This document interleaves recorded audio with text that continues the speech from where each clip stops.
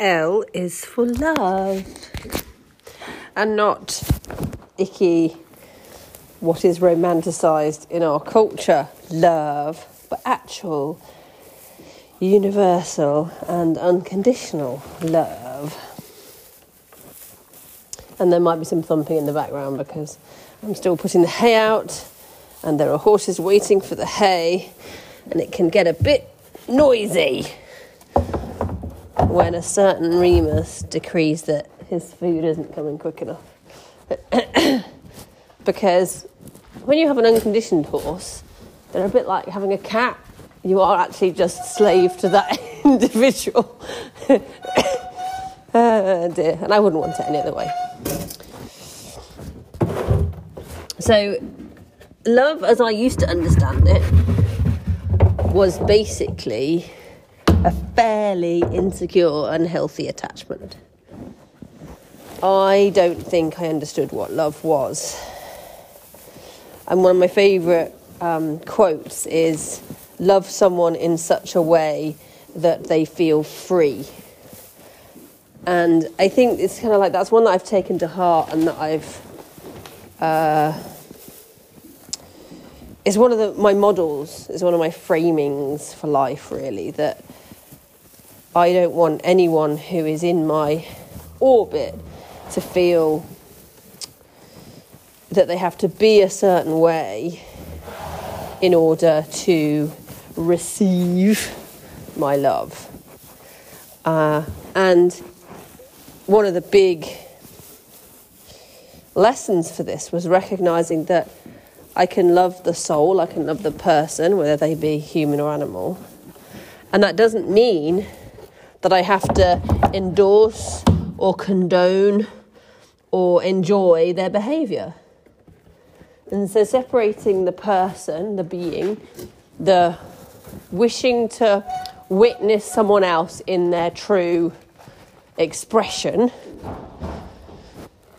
is love, rather than wanting to change someone or even wanting someone's experience to be different, is all about our own comfort. So sort of like there's this sense that I can't really feel love whilst I wish somebody to be a certain way.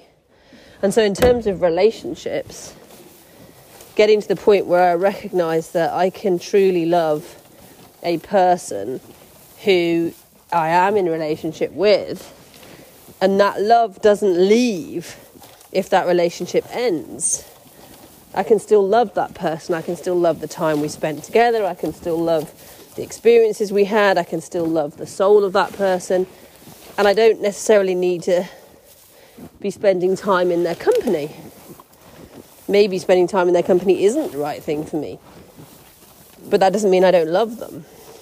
And so our version of love is this sort of, I don't even know what to call it really, this sense that we can only love someone whilst we are in a relationship with them, and as soon as we're not in a relationship with them, we basically hate them or forget about them, and part of that is the attachment wounds that we have, because in order to get out of a relationship sometimes we have to get to the point of the feelings being strong enough of dislike or whatever in order to be able to grow enough to be able to be strong enough to get out of it. But it's funny how, again, that, involves quite a lot of projection, because ultimately, just because somebody else isn't doing what we would approve of doesn't make them any less lovely or lovable. And it comes down to this culture of judgment and blame and shame, and the expectation in society, I think, that someone else will meet all our needs. So a lot of, what we see culturally, read culturally, listen to, codependent love songs, ahoy, is about loving someone because they are doing the right thing, inverted commas, and meeting our needs. And it's not anyone else's job to meet our needs. And I don't know at what point that became a thing, or whether that's always been a thing for humanity and it's always been one of our tests to sort of try and grow beyond that desire for someone else to meet all our needs and for it to be easy and not take anything out of us.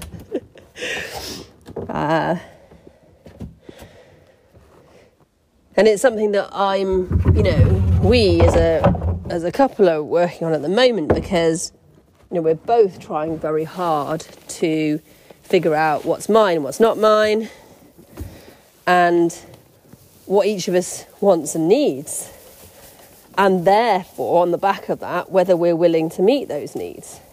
So I've got a really simple example that happened the other day. So we were out in the yard sorting out a load of stuff, doing a bit of a spring clean, and if I'd have been doing the job on my own, when I let the horses out in the evening, I would have done the poo picking, because I prefer to poo pick twice a day. It gets it done. It means there's less in the morning to do. And because I'm female and I have a multitude of tracks on my brain, and a lot of things as a woman, a lot of things shout at us. So, for example, as we're walking through the house, a pile of dirty washing will shout at us. The bin needing emptying will shout at us. The washing up in the sink will shout at us. And we're not aware of it, we're not really conscious of it, but it just is a drain on our life force, really, that doesn't really need to be there. But because we are able to keep hold of many tracks, Alison Armstrong calls it diffuse awareness, where we're able to keep a load of different tracks present at the same time, which obviously is necessary if you're running a household and you've got children and all the rest of it. You need to be able to keep your eyes on a multitude of things. But because of that, it means we don't really get to switch off. And our only way of switching off is to actually get to a stage of zone out, which for some people is in front of the telly, for some people it's reading a book, for some people it's not something that you're actually going to have to think about. It's just something that it's almost its sole purpose. Although it'll feel like enjoyment, almost its sole purpose is to distract us from all the tracks that are shouting at us. So because of all those tracks, I would have done the poo picking, because otherwise when I got in, there would have still been a track in the yard going, oh, but you didn't finish. And my partner has got very, very good at providing for me. And when I ask him to, and I tell him what the provision gives me, he's very, very good at providing. And one of the things that he's had to learn over his evolution is that he's a typical man. He loves providing. And because he loves providing so much, he has done it in a range of places for a range of people.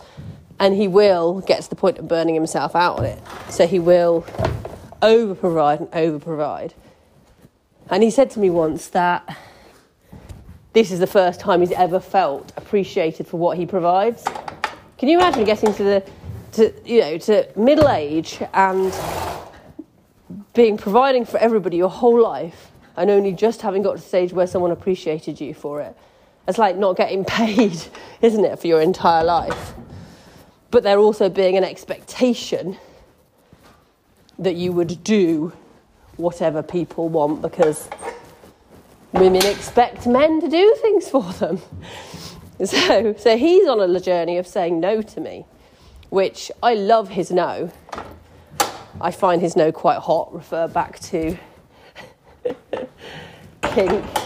I find his no quite hot predominantly because it triggers something in me that is a little bit of my bratty inner child, and also because I recognise what it's gifting him to be able to say no to me, who he wants to provide for, means that it is actually meaningful to him to not provide that. And so that's, the sense of the neutral space between his domain and my domain. He gets to choose. I don't have any expectations of him. I try not to have any expectations of him. And he gets to choose what needs he will provide for me. So I was dealing with a bonfire, and he was wheeling the wheelbarrow around. So he was sort of like already in the poo picking domain, and he generally does the poo picking when he's around. So I just said to him, I'd really appreciate it if you do the poo picking, because it would take another track off my mind, and then, I'd be able to rest this evening, with much less going on my brain. And he said no.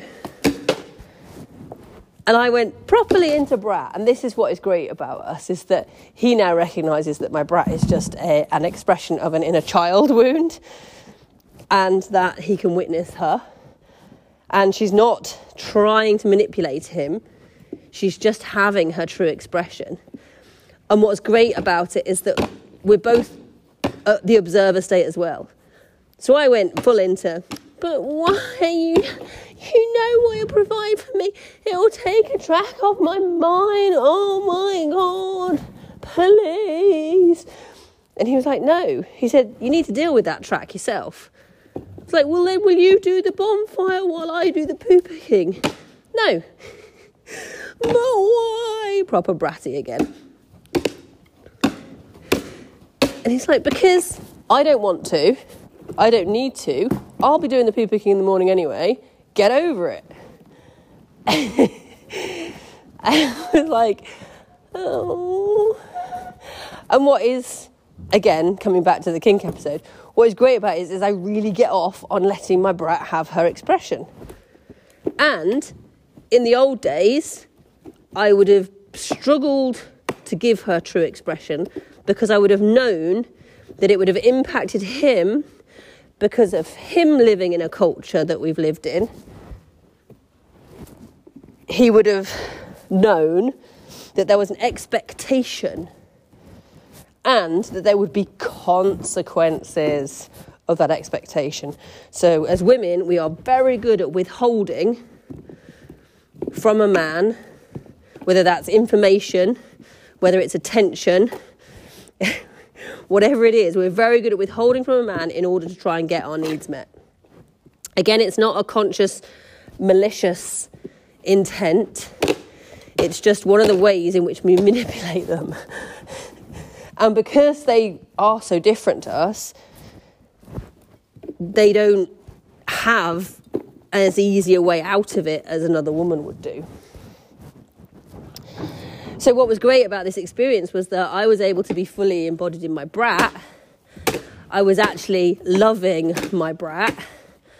I was definitely not loving his no in that moment.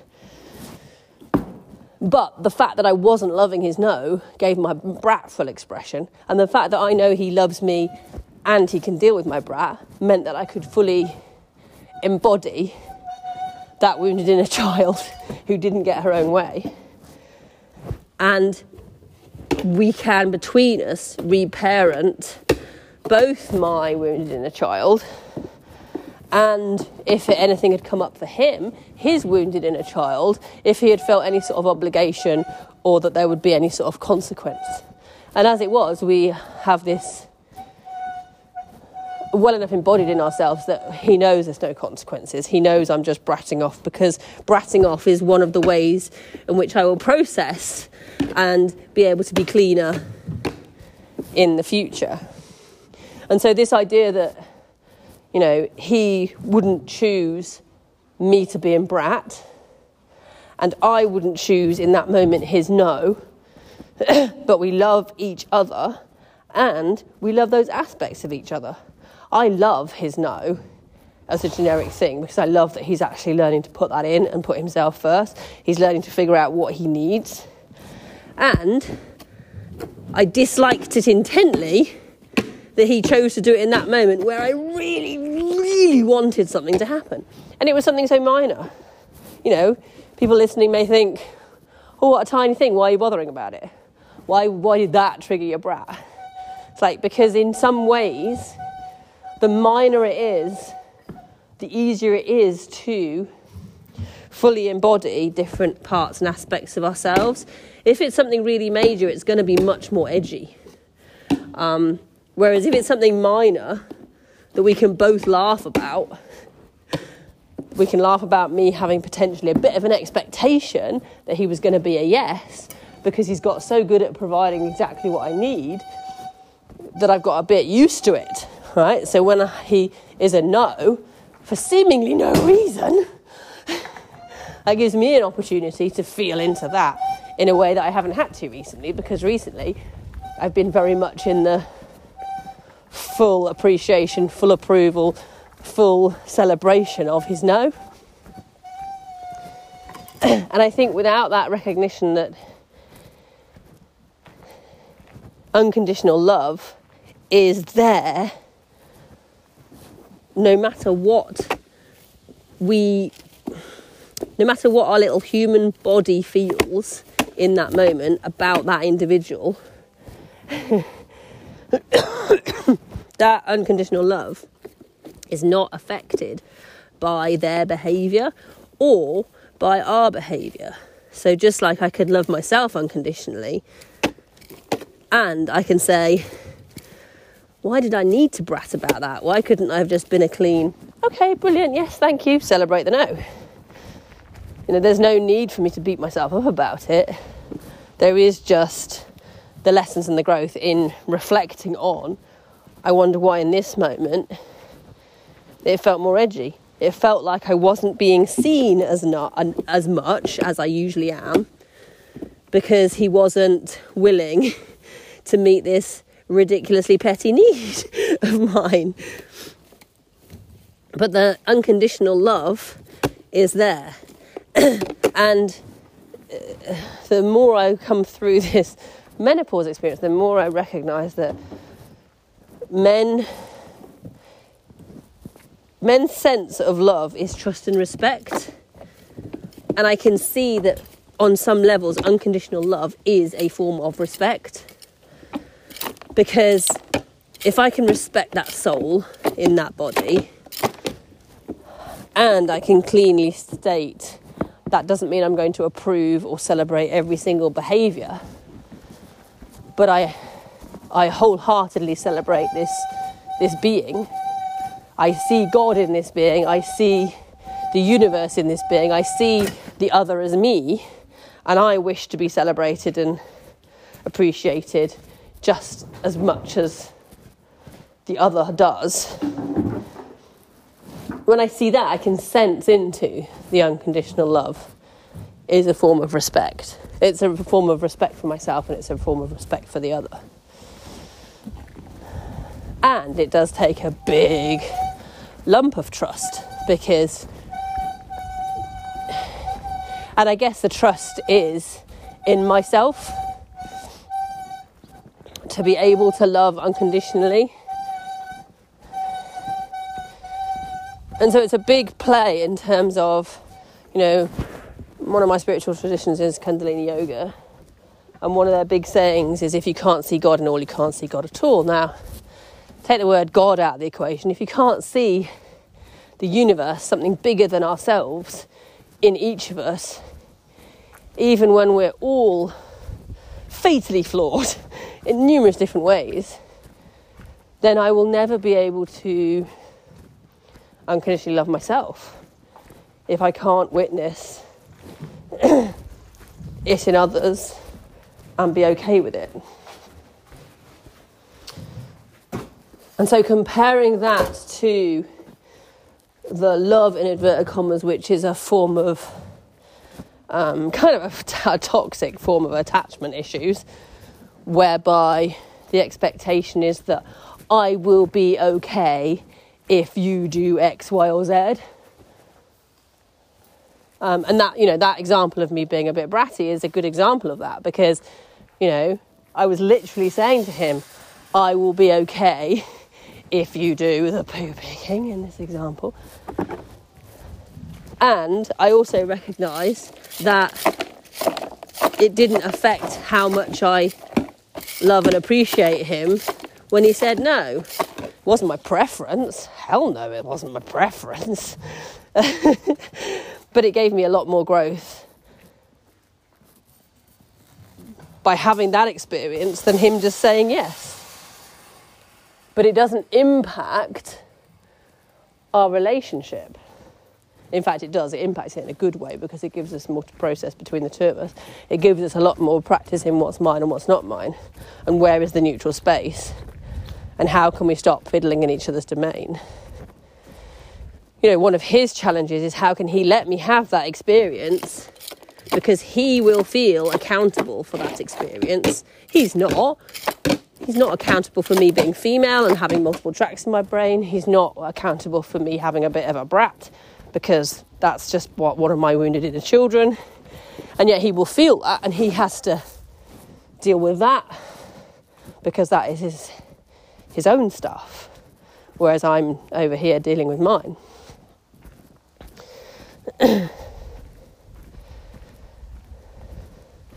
And so it sort of gives us a gift, but there is obviously the inevitable challenge in that. But it's separating the person from the behaviour. And then one of the best pieces of work that I think I've ever done has been naming my parts. So, naming my brat as Brat, naming my shame gremlin Gemma, and banishing her to Canada. My inner critic is called Imogen. And what it does is, when we're in the process of becoming the neutral observer within, whenever one of these characters or parts of us shows up in an experience, naming them separates them from me, but doesn't push them away, except in the case of Gemma, who I do push away to Canada quite regularly. I'm not trying to get rid of that part of myself. I'm just saying, okay, this part of myself here has become activated by this experience. So in this example with the poo picking, my brat got activated. I was still in the witness, so I wasn't so far down the line where I couldn't deal with myself, and I wasn't no longer aware of all that was going on, so I could run brat whilst keeping an awareness, whilst recognising and witnessing what impact this was having on the other, and remaining in unconditional love for all the parts of myself, those that I'm aware of in that moment and those that I'm not, and all the parts of the other that I'm aware of and that I'm not. And again, that is another version of unconditional love, that I am able to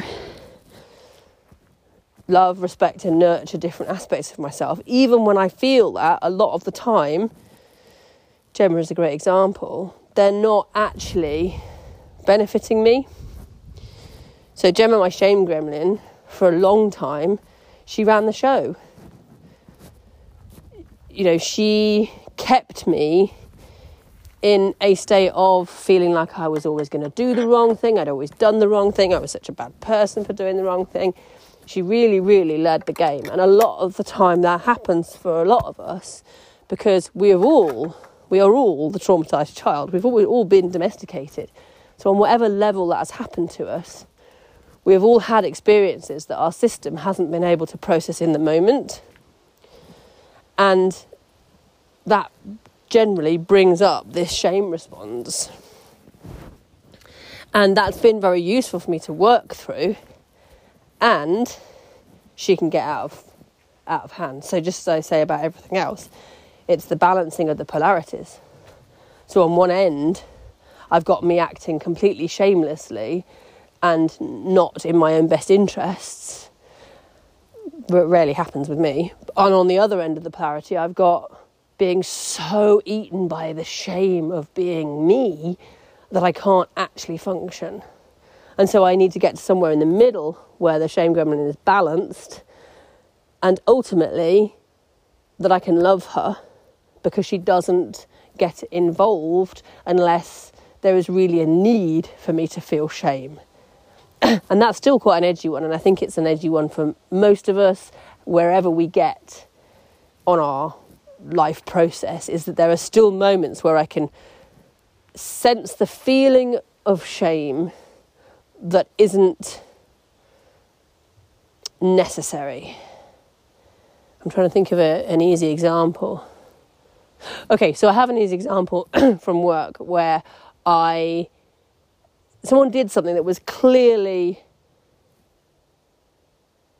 There was clearly a no access, and they came in anyway. And I stated no entry a little bit more harshly than I would have chosen to do so if I had been more in the observer state. But I was so shocked by these people doing this that I was like, I wasn't in the observer. And on immediate reflection, I went into shame. Oh, I shouldn't have done that. Oh, I said that too harshly. But actually that awareness allows me to process it and go, okay, that isn't my preference. That wouldn't have been my preferred way of dealing with that situation. And I can have love, unconditional love for myself as the person, and also unconditional love in that moment for that behaviour, because I was a little bit out on the back foot and a little bit out of control, as in I wasn't in the complete observer state. And this is one of the reasons why I'm putting myself in the life experiences that I am at the moment, because the more challenging the life experience, the more difficult it is to stay with the neutral observer and deal with things snap, snap, snap, snap, snap in the moment, because there's the dealing with it, there's the processing of it, there's the how much have I been activated, which part of me has been activated. There's a lot going on. And to keep coming back to that sense of, and I can love myself, and I can love the other, even if there is an other who has acted in a way that has activated me, that doesn't mean I can't unconditionally love that being. It is only the behaviour. Just like the different parts of myself, sometimes I can be not in right relation to that individual part of myself, but I can unconditionally love myself as a whole, and then I can go in and get to the place of unconditional love with the parts of myself. And one of the biggest places for that with me at the moment is the rage monster. So Alison Armstrong talks about, all women have this rage monster, and how regularly she gets triggered depends on the individual, but she's there lurking in the background. And I have always been a person who is so introverted and tends to not engage with humans, that the only time the rage monster has ever been able to come out has been when I've been alone or with a very safe enough other. And it would generally come out in slamming doors and stuff like that. I don't think I've ever really consciously engaged with rage monster. And a week or so ago, my partner was away for a week, and I think because he wasn't around, I went into some deep spiral of feels, and I actually started to find my rage monster, who I've never met before, because I haven't been conscious enough of her. And she's called Rachel. And I can sense how she can be very powerful when I'm in that balanced place of right relation with her. And yet, because I've never really dived down into the depth of her, and menopause makes this much bigger, like the rage monster is part of menopause, it's part of that transitional hormonal flux thing, like this recognition that I need to meet her, and I need to meet her where she's at in order to fully unconditionally love myself, is edgy, because I don't quite know where she could take me. And as I said to a friend at the time, if I let her come out into full expression, okay, I'm safe because I'm on my own, but if I let her come out into full expression, will I ever allow her back into the box again? Will I be able to shut her away into the box? And the answer to that is no, because she shouldn't be shut in a box. She should be walking alongside me with all the other parts of myself, and she should only come out when it's really necessary to potentially defend myself or whatever it may be. And so it's like figuring out, okay, well, it's a bit edgy because I don't know quite how wild this one might become. And having never met her in her true expression, where is she going to go with it? And one of the other pieces of that is that the animals have always been a barometer for me. If I am angry, because I would have tended to hold it in, it's a woman thing, isn't it? That, we're allowed to be sad. Are we? I'm not sure. We're definitely not allowed to be angry. We're definitely not allowed to have big anger. And so it's always been like a hidden part of myself. And the animals have always known. So if I'm ever a little bit edgy, and I could be completely unaware that I have any anger or rage in me, The animals know, and they behave differently. And then I'll read them and I'll go, oh shit, what am I doing wrong? I've got no idea what I'm doing wrong, but they're being weird because obviously I'm being weird. And so it's only in the last few years where I have got into this place of recognising all the parts that I'm aware of so far, and even starting to have some anger come up, not aimed at any individual animal, but just some anger in me come up because of this whole menopause system, blah, blah. And they've all been in right relation to it because I've been in right relation to it. So I've been like, oh, this is the thing. And then I'll look at the animals and they'll be like, oh, yeah, she's being herself again. That it's almost like it's a relief. Whereas in the old days, if the rage came out, like anger came out, or even if I wasn't aware of it, I could walk into the yard 20 years ago and Magic would leg it up the field to get away from me. And I'd be like, how do you even know what mood I'm in? But he did. And now, so they've all been different barometers. So Remus has always been able to deal with my rage because he's unconditioned and I've never had a no with him. So he's never been bothered about me. But the others have obviously all been a little bit more edgy depending on where I'm at. And now, it doesn't matter what I'm at. They're all just like having their own experience, living their own life. They're not different based on where I am at, as long as I am in right relation to where I'm at, or at least, you know, working on my own stuff. And so this idea of having unconditional love for the other outside of myself and the other pieces inside myself has been such a journey and a lesson and a gift for being able to be relaxed into who I truly am. And it's not been an easy one, particularly, you know, there are always some people in life where they challenge us and it's hard to see ourselves in them. It's hard to see the other as mirror. And there are also parts of myself where it's hard to have that unconditional love. And so getting to that place has been, you know, an unimaginable gift, really. And there's still, as ever, more to process. So on that note, I'm going to leave this here and I will speak to you soon. Much love. Bye-bye.